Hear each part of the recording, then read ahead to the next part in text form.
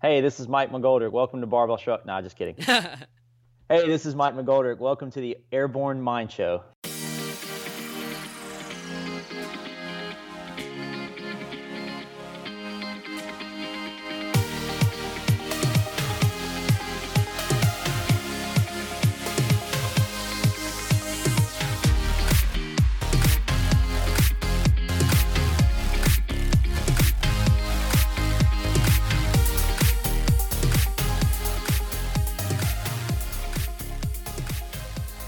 Hey guys, Ms. Bahawk here. Thank you so much for joining me today and welcome back to the show.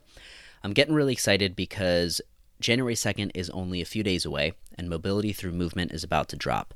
There's been tons of work that has gone into this program, a lot of research, and our beta version did really well. It helped people improve the overall stability and strength in their upper bodies. And this kind of translated to improve muscle ups, handstand push-ups, overhead squats, and the quality of movement in your daily workouts. And so a lot of this stuff is what you know you should be doing, but you probably wouldn't do if it wasn't written down. It's accessory work that consists of bodybuilding and gymnastics work, and it's very time sensitive. So it's only 15 minutes per session, designed to help complement what you are already doing. It's a 12-week program consisting of 5 sessions per week. If you need additional flexibility work, there's 5 to 10 minute flow sessions that you can use. And then my favorite part is probably the athlete briefings and the coaching videos that kind of allow you to apply this stuff back to your sport and training of choice. Because I don't just want you to get really good at the stuff that we're doing in the program, but I want it to be relevant to whatever problem you're trying to solve right now. So maybe that's just getting your first pull-up at the moment. Maybe it's setting a snatch PR, or maybe it's being able to, maintain quality of movement when you're, going hard during workouts. Whatever it is for you, we're going to try to tie this stuff back into that daily practice. That's super important to me. And you also get a nice little training log, a fillable PDF that you could print out or you could fill out on your computer, helping you stay accountable or using it for whatever you'd like. So if that sounds interesting to you, head over to the airbornemind.com/MTM. Check out some of the details, see what some of the athletes are saying, and see if it kind of aligns with your goals. And if so, I'm looking forward to working with you. So once again, that is the airbornemind.com/MTM. I know you're probably driving right now or doing something else, but don't forget to head over to the airbornemind.com to grab your free movement audit checklist. You'll also get a free training video that allows you to improve your strict strength for things like handstand push-ups and pull-ups using some of the concepts that are in the checklist. So once again, head over to the airbornemind.com and sign up. Today's podcast is brought to you by Audible.com. So I just got done listening to The Subtle Art of Not Giving a Fuck, which is one of the books that Mike recommends in this episode, and he touches on it a little bit later on, but definitely worth it. I'm going to probably be re-listening to it, but if you have never tried audiobooks out and you want to get a free audiobook and 30-day free trial, head over to audibletrial.com/the Airborne Mind Show. Once again, that's audibletrial.com/the Airborne Mind Show. Our guest today is Mike McGoldrick. He is the former co-host of the Barbell Shrug podcast, and he also helped design the Barbell Shredded and Barbell Bikini programs, and he's now part of the team at trainingthinktank.com. So I'm pretty excited to, chat with him and kind of reflect back on this year to see what he's learned from podcasting, what he's learned from, designing group training programs, and, he lets us in on some of the things that got him to where he is now, and got him working with Barbell Shrugged and, what he's learned, what he's up to, and all that good stuff. So I'm pretty excited for this one. It's cool to have him be on the other side, and I'm sure you've heard some of his podcasts. If you have not, head over to Barbell Shrugged and listen to some of their episodes. They do some good stuff over there. So with that being said, please enjoy the show. Mike, welcome to the show, man. Thank you so much for being here. Thanks for having me, Mizba. Appreciate it. So you have been up to a lot recently in the last few years.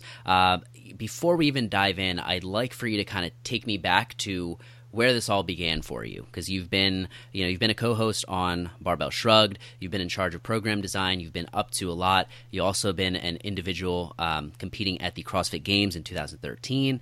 You've been on the New York Rhinos and the Grid League, so lots going on. Take me back to kind of how it all started. Not to go too far back, I don't know how much time we have, but it started when I played hockey for about 12 years, and that career ended in college. And then, of course, just like many other stories on someone's fitness journey, I still had this competitive nature in me. So fitness was always there. I like to stay in shape, and I was actually like always the guy that liked the strength conditioning workouts and like the dry land training and all the extra practice. As much as I liked playing the sport, I was also like the same guy that really loved to just like bury myself when it came to training and practice. So that kind of continued after I quit playing. And from there, it just turned into, wanting to continue to stay in shape. And then all of a sudden I discovered that, there's this like sport where you can be competitive at trying to stay in shape. And that just hooked me. And I'd say that was like 6-7 years ago. It was about my last year in school. How about coaching wise? Did you get into coaching like directly after that? How'd you tap into that? I started coaching probably a year after I found out about CrossFit.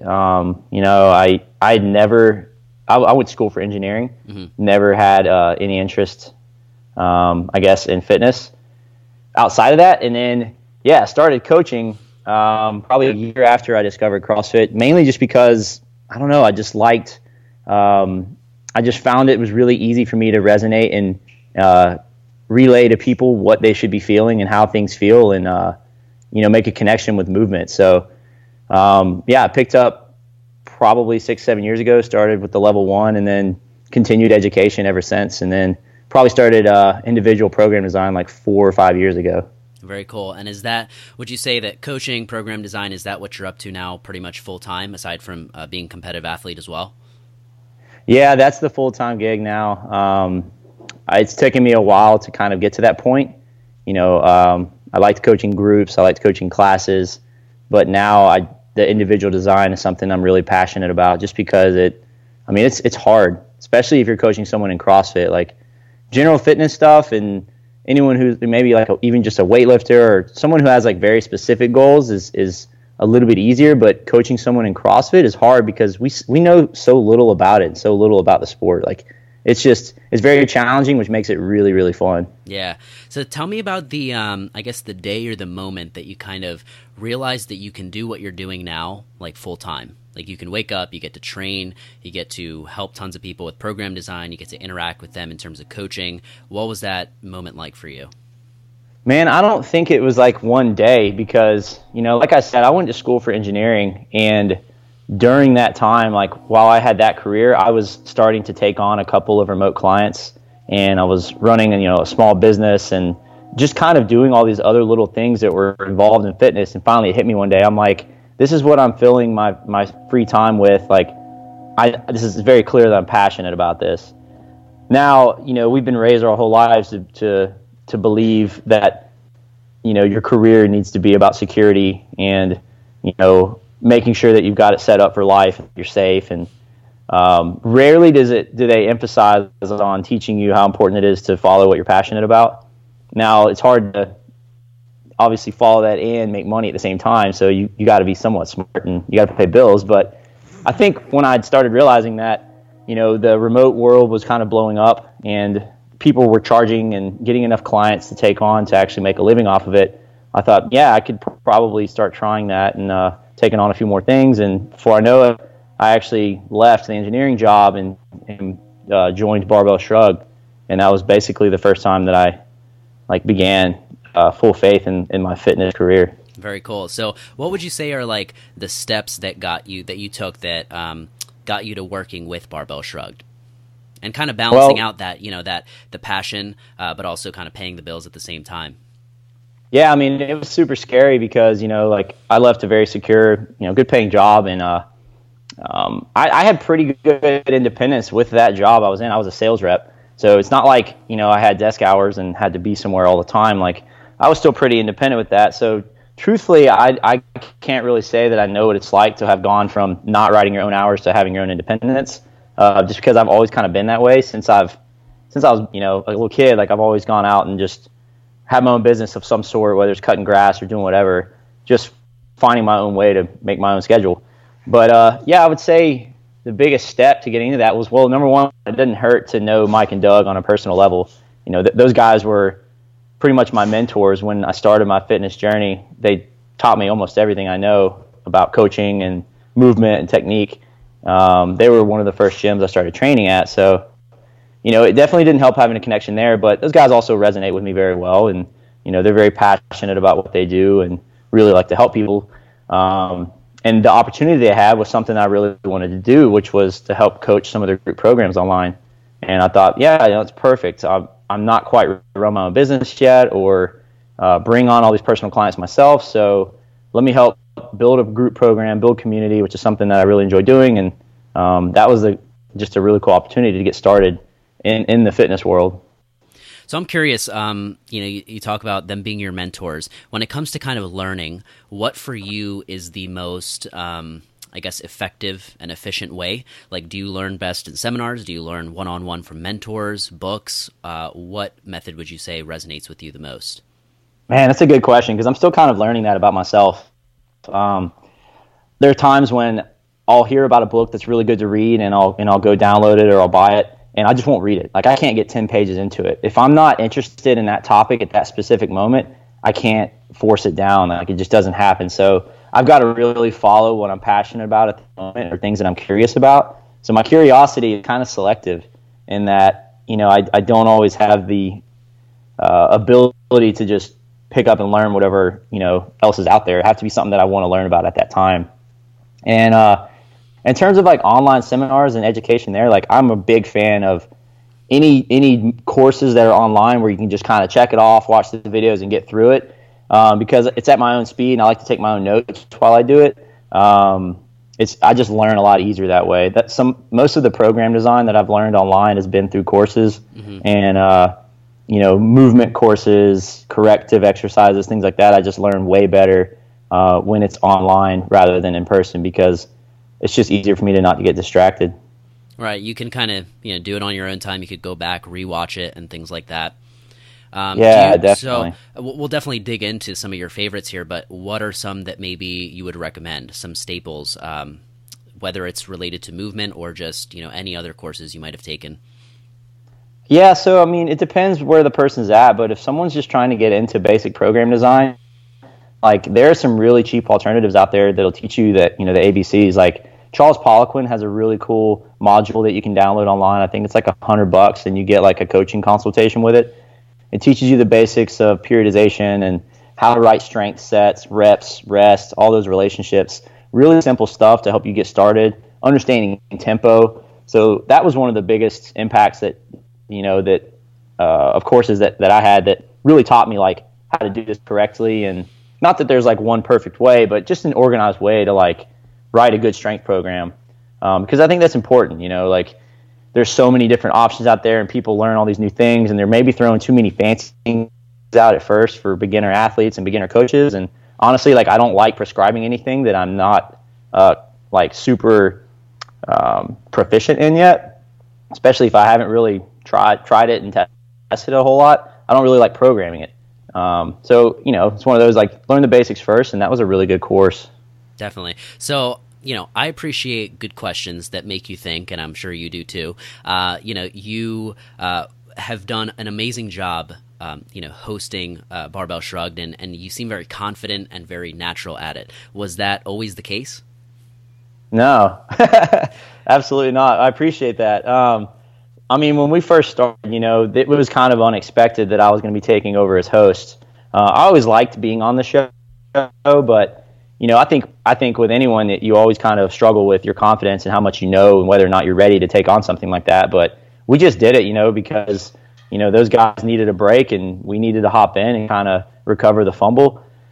It wasn't pretty at first. We learned as we went, and it definitely got better. And before I knew it, like Alex Macklin and I discovered we had this great dynamic of asking questions.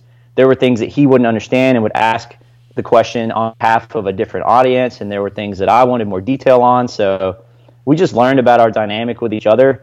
And then I learned about, it's not necessarily about what I know or what I don't know. It's about what do my listeners really want to get from this. And that took me, a little while to kind of understand. I tried to remember that when I first started and when shows came, but it's just a learning process. You get better each week, and you really want to make it easy for the person that you're interviewing to really get their message out and to make it entertaining as well. Definitely. Now, what do you feel like you've learned from hosting the podcast? Maybe something that you weren't expecting at first. Oh man, honestly, in the beginning, I found myself asking questions almost knowing the answer already because I wanted to kind of profess my knowledge, and that's not what it's about at all. That was, immature on my part. I definitely learned that I need to go in with completely unbiased opinions and to honestly ask questions for the sake of truly learning. Just because, I think the second that you become a coach that thinks they know it all, you've stopped learning and you're just doing, your clients an injustice. So I try to approach the interviews with the same attitude. Like, I don't care if what this person's saying might be wrong to me. I still want to hear it because I don't know I don't want to take things out of context. I don't know how they learned what they did and where they got it from. So I'm open to hearing it, and this stuff is constantly changing and we're always learning. So I think just being open-minded was the biggest thing. Now, so you're always learning and you're getting to do that with, the best of the best. Are there any training principles that maybe stood out to you that have evolved over the last year or a few years, like something you believed and held on to, but then maybe a guest may have said something that just sparked your curiosity and kind of, made you kind of challenge your thinking a little bit more? Yeah, I go back and forth on it a lot, and I revisit principles all the time. There are times when I'll write someone's program, and then I'll get some insight from an interview that I listened to, and I'm like, I was looking at this all wrong, so I'll go back.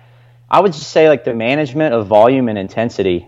Like, as an athlete gets older, it's really hard to continuously stress them without overtraining them, meaning that they get more advanced. So it's natural to think, to get them better, we just need to keep adding more and more to them. But that's not necessarily the case. Like, they are able to put out a higher output in certain workouts, and it could be more damaging to their body. So we've got to understand that, like, as clients age, their training age increases, like, you've got to really monitor how much to dial back and how dose or dense the response needs to be before you can continuously adding more volume. Just to think, like, well, they're not getting better, so I'll just pound them more. And, like, we're just more complex than that. It's not always linear that way. So tell me a little more about that. How do you manage that? Because I'm sure that a lot of the clients that you have are maybe not just, full-time athletes. They've got jobs that they're working full-time. They've got a family. So there's definitely a bunch of other stressors that come into play. What are some things that you do to kind of, manage that? Yeah. So it's so easy to put all your eggs in the basket of program design, to think that that's like the number one factor. And it's very important to know good principles, in my opinion. But at the same time, it doesn't matter how fancy your program is. If the client's not getting the majority of the work done, or it's too intense and you're not recognizing that, like, none of that matters. So I put as much time into the program design as I do in following up with my clients and making sure that, like, hey, are you on track with this? Where are your results? Are you feeling good? I need to know all that stuff. Are you sleeping well? Because I'm not adding another training day if you're not getting a consistent 6 or 7 hours of sleep a night. Like, you got to earn that. You can't just say, like, I'm ready for more volume, like, hand it over. And I'll be like, sure. I'm going to make sure that you're getting, 5 solid sessions in a week before we even add anything else. Like, if you can't crush 5 good sessions a week, well, what's the point of doing a double? Yeah. Or adding more squat volume. Like, it's one of those, like, if you're not improving after 5 sessions, I don't believe that, or if we're going backwards, I just don't believe that adding more is always the answer. I get exactly what you're saying. So you're saying that program design is definitely a part, but the experience aspect has to be taken into consideration as well. Something that I heard recently that kind of stuck with me is that the best program is the one with the lowest rate of abandonment. And that rings true with me only because it's like, it can look so good on paper and so perfect, but you're right. If it's not sustainable, and if it's something that's overwhelming the athlete, or maybe it's it doesn't have to always be fun, but maybe it's not engaging, they're going to fall off the boat. So, what are some things that you do to kind of improve the quality and control the experience on your end?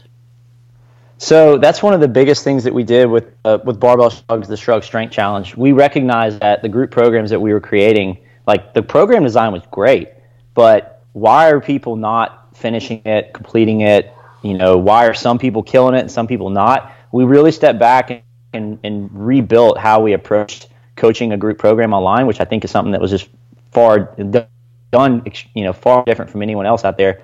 We put so much time into the follow-up process, making sure that you're not moving on until you've completed this the correct way. And we added in educational systems with it too. So it's not just giving them workouts, every week over and over and over and just saying like, hey, keep up. We had, habit and educational videos that come out with it. And we're like, you need to do this and complete this before we can move on and learn. Like, it's so much of an educational process to mature a client. Like, it's so important for them to really understand why they're doing what they're doing. Otherwise, they're just going to think it's busy work, and it's just going to become less important. And all that they're going to think is important is the hard parts of the workout, and that's just not the case. So, that honestly, like, the most important thing is just time. Like, you got to give your clients time, and you've got to take the time to educate them, to help them understand like why they're doing what they're doing, and just keep at it. Like, just because you told them once doesn't mean they're going to remember it forever. You got to tell them again in a month, and they're going to go, oh my God, I totally forgot about that. Like, you're right. Like, I should have just gone in and foam rolled and rode on the assault bike super easy instead of thinking I just got to get the work in. Like, as soon as you can build that kind of, that autonomy and for themselves as an athlete, like, it's going to really help them stick to the program and be more, make it more sustainable long term. Definitely, yeah, and because the Shrugged Strength Challenge, how long is that? Is it 6 months? It's a year long. It's a year long, yeah. And what about Barbell Shredded and Barbell Bikini? They're both a year long. Got it. Yeah, so that's a great example because to keep somebody engaged for longer than 8 weeks is really impressive, right? So it's really hard. Are you guys doing this in like? You're directly reaching out to people and you have kind of coaches assigned to certain clients? Is that how you're kind of managing the process? So how we did the Shrugged Strength Challenge, which is different from other programs, is that we had 4 or 5 coaches in the program now that are all chipping in, and each one of us kind of play our own part in building it. But when you sign up for the program, you get assigned a coach. And then from there, we obviously, like, you have the group that you're in where you ask all the questions, post all the videos you want, and we'll give you, feedback on it. We all monitor that, but the coach that you're assigned to, at the end of every 4 weeks, you get basically a check-in form, and you fill out all your results, give any feedback, all this data that we collect, because we test every 4 weeks. Different things, the tests change, but we do test, and we have graphs and monitor everything, and we know who is or is not doing these training sessions, and we follow up. We stay on top of people, and that's the biggest thing to keep someone accountable. Is just like it's not about like doing it out of fear, but we're gonna know right away. Like, you haven't been training, we can see that now. Like, what's going on? Like, we really care about every client that's in this program, not just trying to fill it in with thousands of people. That check-in process. What are maybe like 1 or 2 questions that you would recommend some people ask themselves to kind of, maybe if they're not with a coach, that they can check in with themselves and reflect on their own, like, 4 weeks of training? Yeah, so one of the first ones that we monitor that's super important is how many training sessions did you miss this month, and just why? Like, why did you miss so many? What was the reason that you did? Was it that it's a lifestyle thing, like you are too busy, you didn't make time for it? We really try and figure out why you actually weren't doing the workouts, because number one importance is like, you got to go in and do the work. Not everyone needs more and more volume, like I just got done explaining, but at the same time, a lot of people too need consistency in the gym.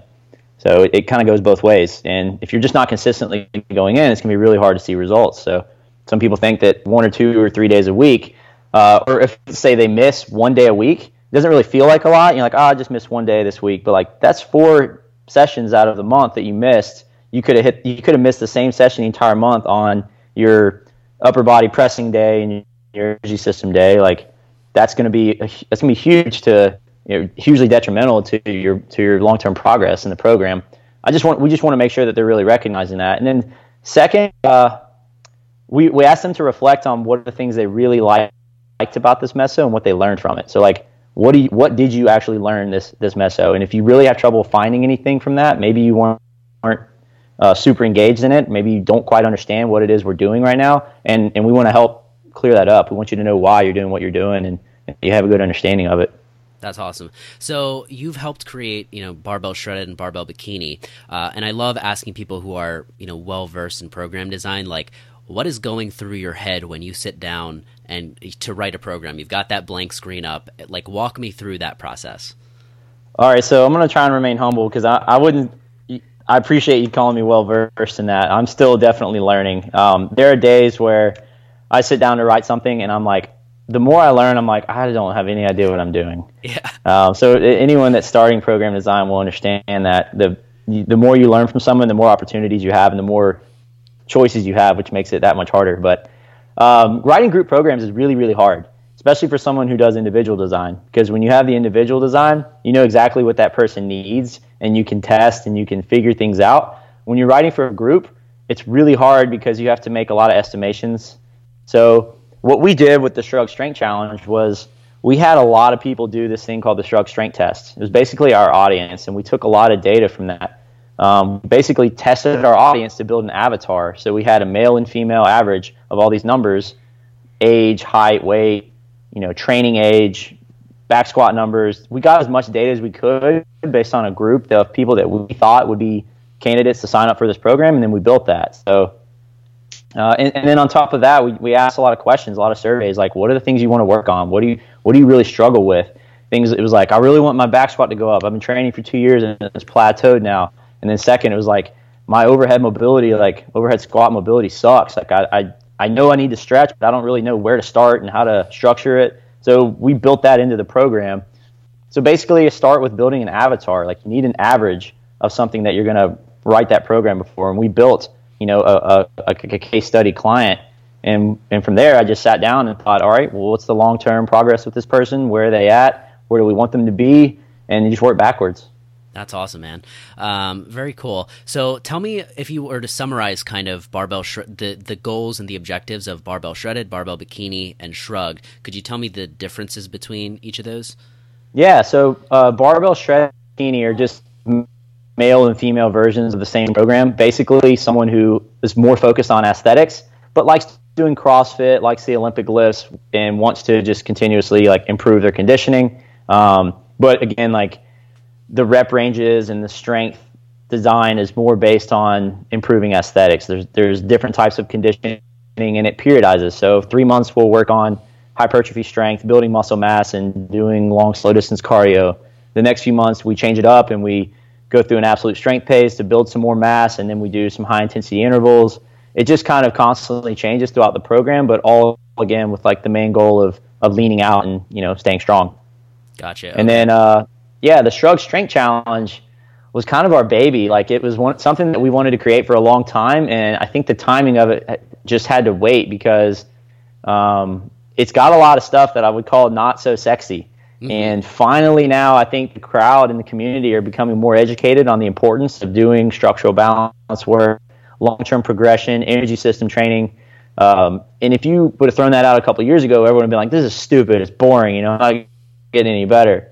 This is a training program that's designed to basically make you feel more balanced and healthy. We had a lot of people that were banged up, had a bunch of strength imbalances. We spent a lot of time in this program working on that stuff and good energy system development, which just isn't there in a lot of programs. But we tell people, and it's the truth, the main thing is we want you to get stronger, and you're going to get stronger, but you don't have to let your conditioning go. And we're going to program design this correctly so that you can do both at the same time. Very cool. And what are some things, I want to go back to the aesthetics thing for a second, but when we take a look at aesthetics versus performance, let's say there's somebody who wants a bit of both, maybe somewhere in the middle. What are some things that you have to keep in mind when you're writing that program? I think it's important to help the client understand it can be very hard to do both. So some people will just lean out, just doing Metcons and eating, their base metabolism calories for the day. It just works that way. Some people trying to do both at the same time, if someone's trying, some people with a tough metabolism, they're trying to lean out, their performance just might suffer. So we don't really know until you kind of test it out. I just try and make sure that the client really understands, sometimes to get your body to change, we're going to have to do some things with your food And because of that, you're not going to have the energy always provided to perform at your best. So you just got to sometimes accept that there might be a trade-off, and be willing to let one of them go down for a little bit while the other goes up, and just accept that it's perfectly normal. Definitely. Now, and if we ask kind of the same question with developing strength while making sure your conditioning doesn't suffer, what are some things there?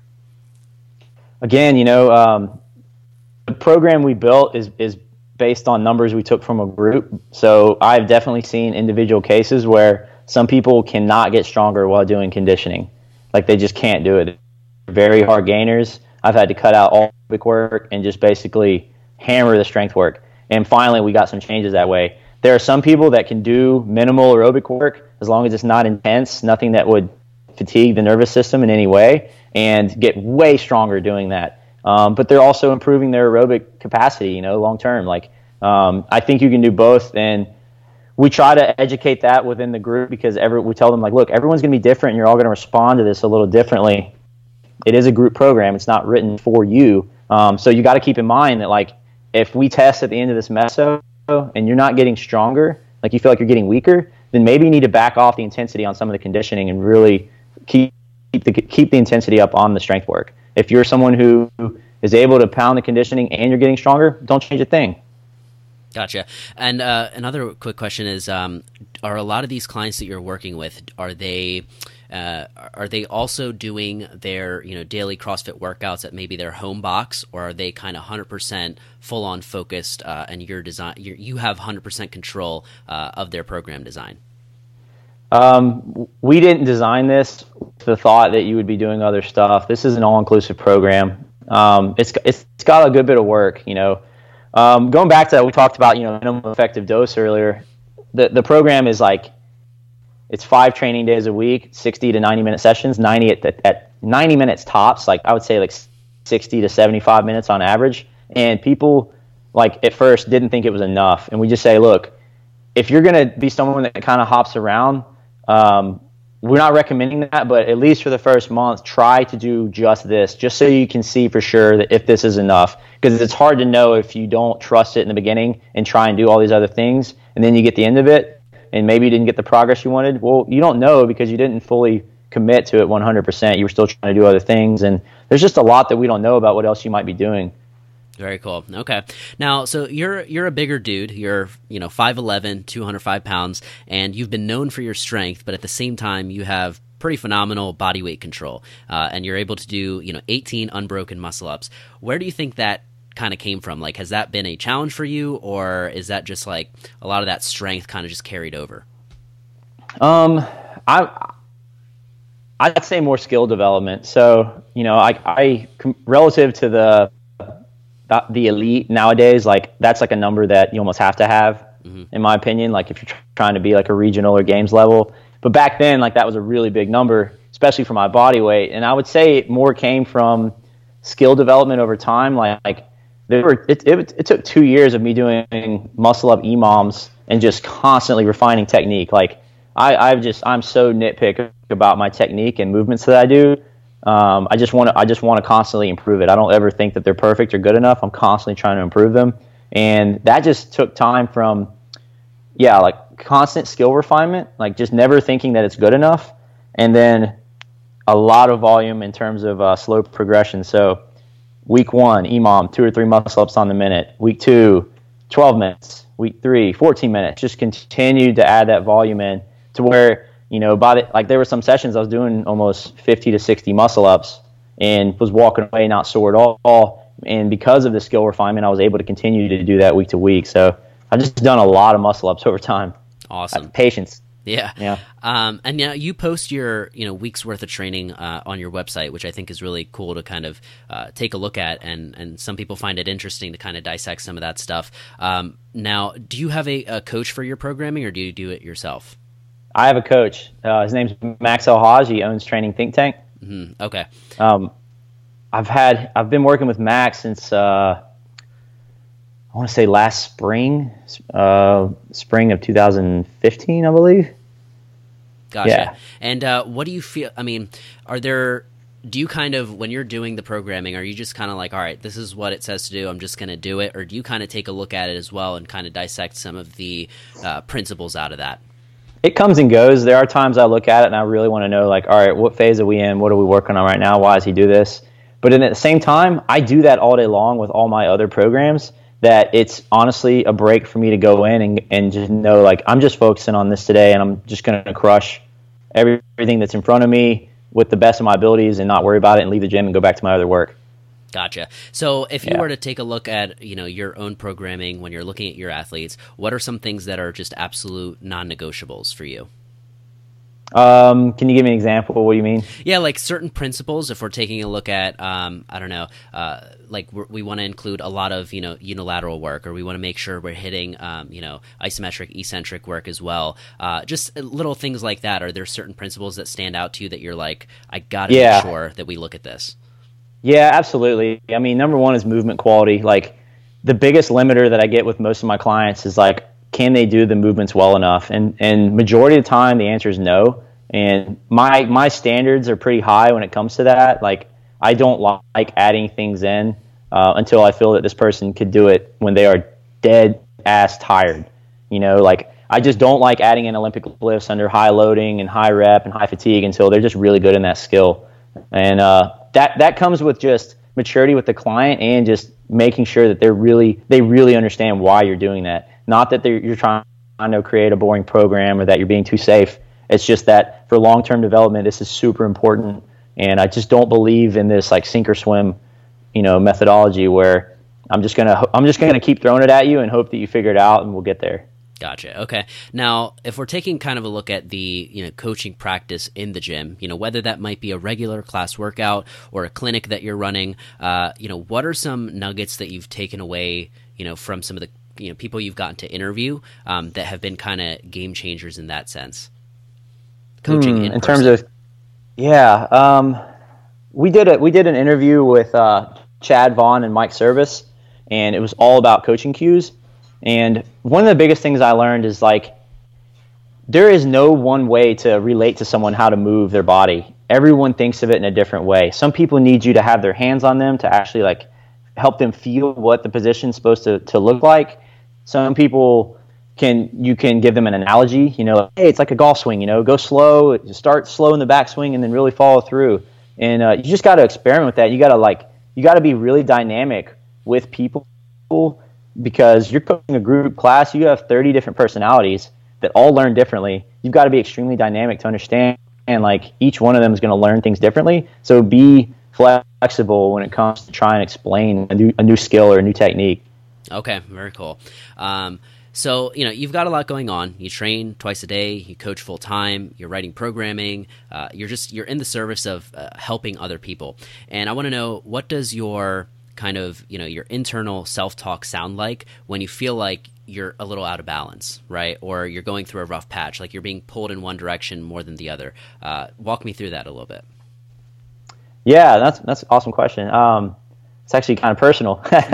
So the biggest thing, and each thing that I do, comes with confidence issues sometimes. Sometimes I don't know if I know what the best thing is for this person. But the truth is, like, if you're coaching someone, you've got to trust yourself first. Otherwise, your clients aren't going to trust you. And sometimes you got to remind yourself that over and over. Like, I do know what I'm doing. Like, I'm confident in this. Like, this person hired me because they trusted me. And you got to believe that. You got to continuously believe that. And I'm someone who gains confidence through education. So anytime I feel like I'm in a rut or don't feel like I can deliver the service that I'm doing or to my best potential or being creative enough, I got to go learn something, and I don't always know what that is. I just pick up something and try to figure it out. And if my mind starts following it, then I go with it. And it's refreshing when you get done. When you learn something new, I have a whole new outlook and motivation to go write new programs and to, help people out again. I just like to learn things and share it with people, truthfully. Right. Remaining curious is challenging, but you got to keep doing it, and it's always a good thing when I try to go learn something new, even if I'm not always in the mood to. It always pays off. Right. So what are some of the choices that you've made that have made you who you are today and have helped you get to where you are now? I think taking responsibility for, my own results, my own actions. I really, really try to not be an entitled person, meaning that I don't feel like I deserve anything. I feel like there's anything that I want to do, I need to do it myself and take it for myself. I think that keeps you humble. The second that you feel like you're entitled because of your past or your history or where you came from, I think that's a huge mistake. It might be cool and comfortable at that time. You knew someone, you had to hook up here and there. I just think that develops laziness. So you just need to constantly, I just try to constantly stay humble and remove any self-entitlement that I might have. Okay. Now, so we're going to run through a couple staple questions, but what if I was to give you a couple $1 billion and you had a staff of 40 people, right? And you can choose who these 40 people are. So they're, top thinkers in whatever it is that you're recruiting them for. What would you do with that? You want to use it to make some change. What would you do with that? All right. I wish you'd prep me for that one. First of all, my personal lifestyle with $40 billion, I really wouldn't change anything. I'm very happy with how things are right now. What company or type of company would I work with or create if I had that kind of money? I don't know. The first thing that comes to mind is I think that we're extremely wasteful on this planet. I would put the money into developing some kind of system, a technology that just improves efficiency in the world. It's through automobiles. I think automobiles are one that are super wasteful. Car lovers out there, please don't hate me, but way too many people die each year from car crashes, and we drive around things that probably just aren't that necessary, that just eat up so much fuel. And I think that's something that we could easily have control over, and we just don't put a lot into it yet. Right. Okay. And that's exactly what I'm looking for. I would do. Yeah. I don't expect you to come up with the whole business plan in like 2 minutes. Well, thanks. Yeah, I'm not a good business person. All right. So what does your morning routine look like, if you have one at all? I do. And it changes, honestly. Every couple of months I try and change it up because I get bored. Mm-hmm. Typically I wake up and I either train fasted or I take the dogs for a walk. Right now my schedule's a little funky because we're getting ready for a move, but it's pretty dynamic. I have to do most of my creative work in the morning. So whether that's reading or program design, I have the first few hours set apart in the morning to get that done because my brain moves at a very fast pace. Not saying I'm smart or anything, but I have to get my critical thinking work done early in the day because it fatigues out later on. I have a lot of writing program designs later. I don't feel creative in the afternoon. So I try to get all the creative work done early in the morning. I don't really have necessarily like a very specific routine. I don't get up every morning and do breathing exercises. I try to not feel rushed. I try to make sure that things are prepared for the day, and then I get the creative work done. And then after that, I feel like it's pretty smooth sailing for the rest of the day. So training in a fasted state, is there any reasoning behind that? So right now I'm actually working with a new nutrition guy and we're doing some experimentation. I'm trying to lean out a little bit, but I'm also trying to still train pretty high intensity, not super high intensity, but enough to still make improvement in certain things. Mondays and Fridays I'm fasted till 2:30, and I've always woken up and done some kind of aerobic work or something that's like not super stressful on an empty stomach because it feels good. But right now, on Mondays and Fridays, we're doing this new fasting protocol to see if we can do some stuff with the metabolism. I'm always curious on different ways that someone can lean out. There's so much dogma right now with the macro counting, and I feel like people are like, no, it's about how many calories you get in and how many go out, and that's it. We're going to adjust that, and we figured it out. And I'm like, no, like our body's not that simple. There's a million different ways we can do it, and I want to continue to try and find out individually like what works for each person. So what better place to start than working with myself? Definitely. Are there some trends that you've noticed from doing that so far? For myself, I know what works for me is honestly higher intensity conditioning leans me out a lot faster than doing aerobic work, than regular aerobic work. Basically doing more metcons.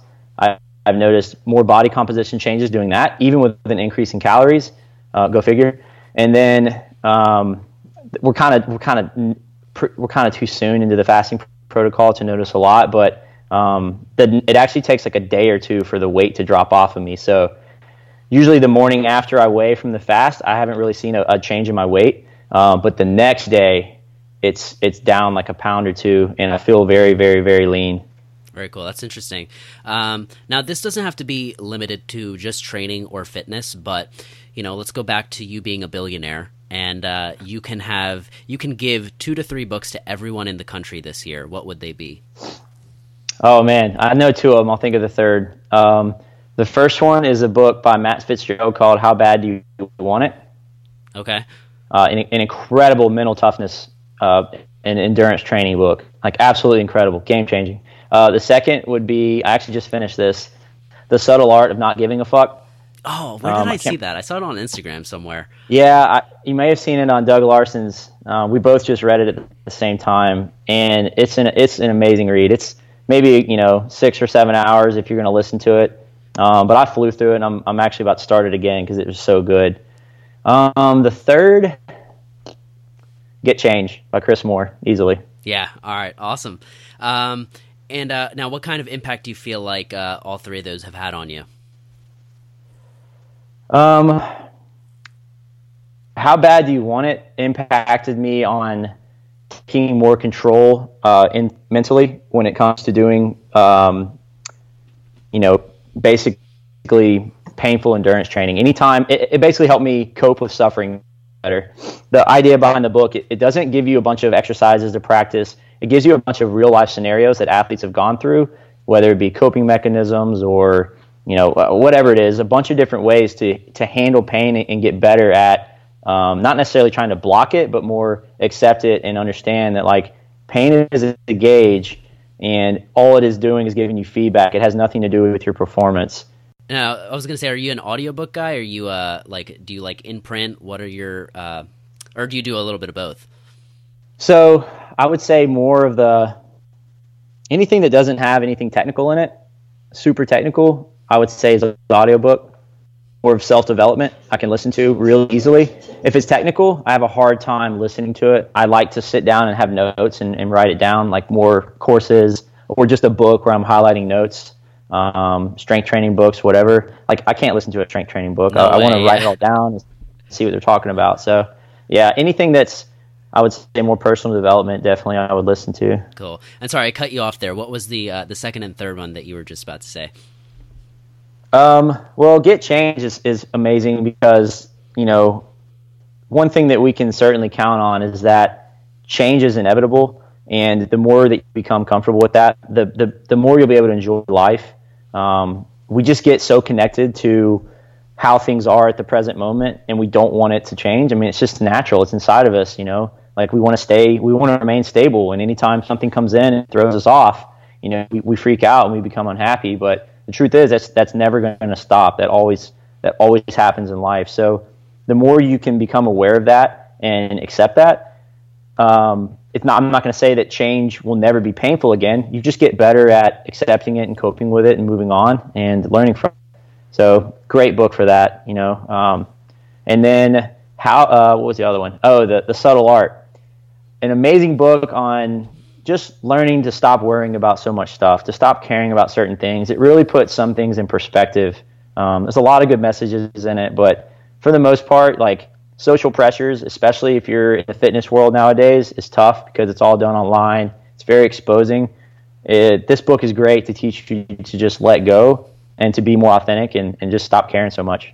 Awesome, man. I'm going to add those to the list. So if you had to start over, right, and everything you've accomplished was gone and you wanted to get back to where you are now, what are maybe the 1 to 3 things that you would really distill down your focus to? Yeah, I think I would look at my goals a little differently in terms of what outcomes I want from them. I would make them less about pleasurable outcomes, if that makes sense. I would make it more about, I'm doing this because I really enjoy the craft of doing it. So competing is a good example. I think a lot of people compete because they're so tied to the outcome, the reward that comes with it. That feel good, all that praise, the congratulations. And when that goes away, they may discover that they don't really like competing that much. And I think that's just bad. I don't think that anyone's wrong for that happening to them. I mean, it's natural. I've been through the same thing, but I would change that, what my vision of the outcome is, to be more about enjoying the actual process of it and learning to love what it is you're doing instead of only chasing that desirable outcome. Very cool. Is there something that you feel like you don't get asked enough about, something you wish people would ask you more? I wish more people would ask me to be their coach. Yeah, that's true. That's great. No, I that's a good question though. I can't really think of anything. Usually I'm telling people before they're asking. Okay, all right. Yeah, that's a good place to be. Yeah, I like to talk a lot. If you put me in a group setting, I'm gonna talk everyone's ears off. Especially if I learn something new, I'm gonna teach them about it. Right. So what should a coach or athlete take away from this podcast? How can they make themselves better today by listening to this? Oh man. Okay, so if you're a coach and you're just getting into it, or you're still developing, whatever, be patient. Like, what's the rush to be the best coach in the world right now? Like, what's the rush? Slow down, do it slowly, enjoy it, because you're never going to be the best coach in the world. You're never going to reach a point where you're good enough. Like, just accept that you're just going to constantly improve and be okay with that, and slow down and don't rush it. Just chill. Very cool. And how about for keep the learning, athlete? obviously, like, there's just no rush. Yeah. It's kind of like that get change concept that you just brought up. So how about in terms for an athlete listening, what can they do? It goes back to kind of the coaching, just patience. I know you want it all right now. You want the numbers right now. You want to be better than all the people in your class right now, but just, be willing to accept that you're going to fail. You're going to fail a lot along the way, and just because you fail once or twice or 10 times doesn't mean that you should have to quit or give up. Like, that's the whole point of it. Like, failing's a blessing. You learn a lot from it, and once you accept that and realize that, you'll continue to get better. Awesome, man. What are some things that you are pretty excited about right now? Maybe in the next couple months, next year? What are some things coming up for you? Well, I'm very excited to announce that my wife and I are moving to Atlanta to join. I'm joining the Training Think Tank staff, and she'll be managing CrossFit Passion, which Training Think Tank is located inside of. I'm beyond excited to start working with these guys. These are all mentors of mine. They're amazing coaches. I've always looked up to them, and now to have the opportunity to work alongside them is just like what a dream job. I'm super pumped, and it also means that remote coaching and individual design will be the main focus now. It's the thing I'm doing, and I think for the first time in my life in a very, very long time, this is the one thing that I'll be doing, and I'm not going to be stretched thin anymore. So that's extremely exciting to me. That's amazing, man. Congratulations. So how can we support your journey? Where can we follow you? Where can we find you? Social media, my Instagram, I post. Really, I'm actually trying to post less about training so much to show that, like normal person too. Like, I still do normal people things, and I want to kind of bring that back out there. It's not only about posting your training PRs, but tangent. My Instagram is @McGcoaching. You can reach out through there. My email is mike@trainingthinktank.com. Fresh new email. And then my website with my training, as well as other little things I'll post, articles, write-ups, whatever, mikemcg.com. Awesome, man. Well, once again, thank you so much for taking the time to kind of drop some insight for the listeners today. Man, my pleasure. Thank you very much for having me. Thank you so much for listening, guys. I know you're probably driving right now or doing something else, but don't forget to head over to theairbornemind.com and grab your free movement audit checklist. If you want to check out some of the details behind the Mobility Through Movement program, you can see that either in the show notes or at theairbornemind.com/MTM. And if you really enjoyed this episode, remember, the best compliment you can give is by sharing it with somebody else who might enjoy it, sharing it somewhere on the web, or heading over to iTunes and leaving us a review. That would be phenomenal. If you have any questions, don't hesitate to reach out. I always love hearing from you guys. Thank you so much once again for joining me. Until next time.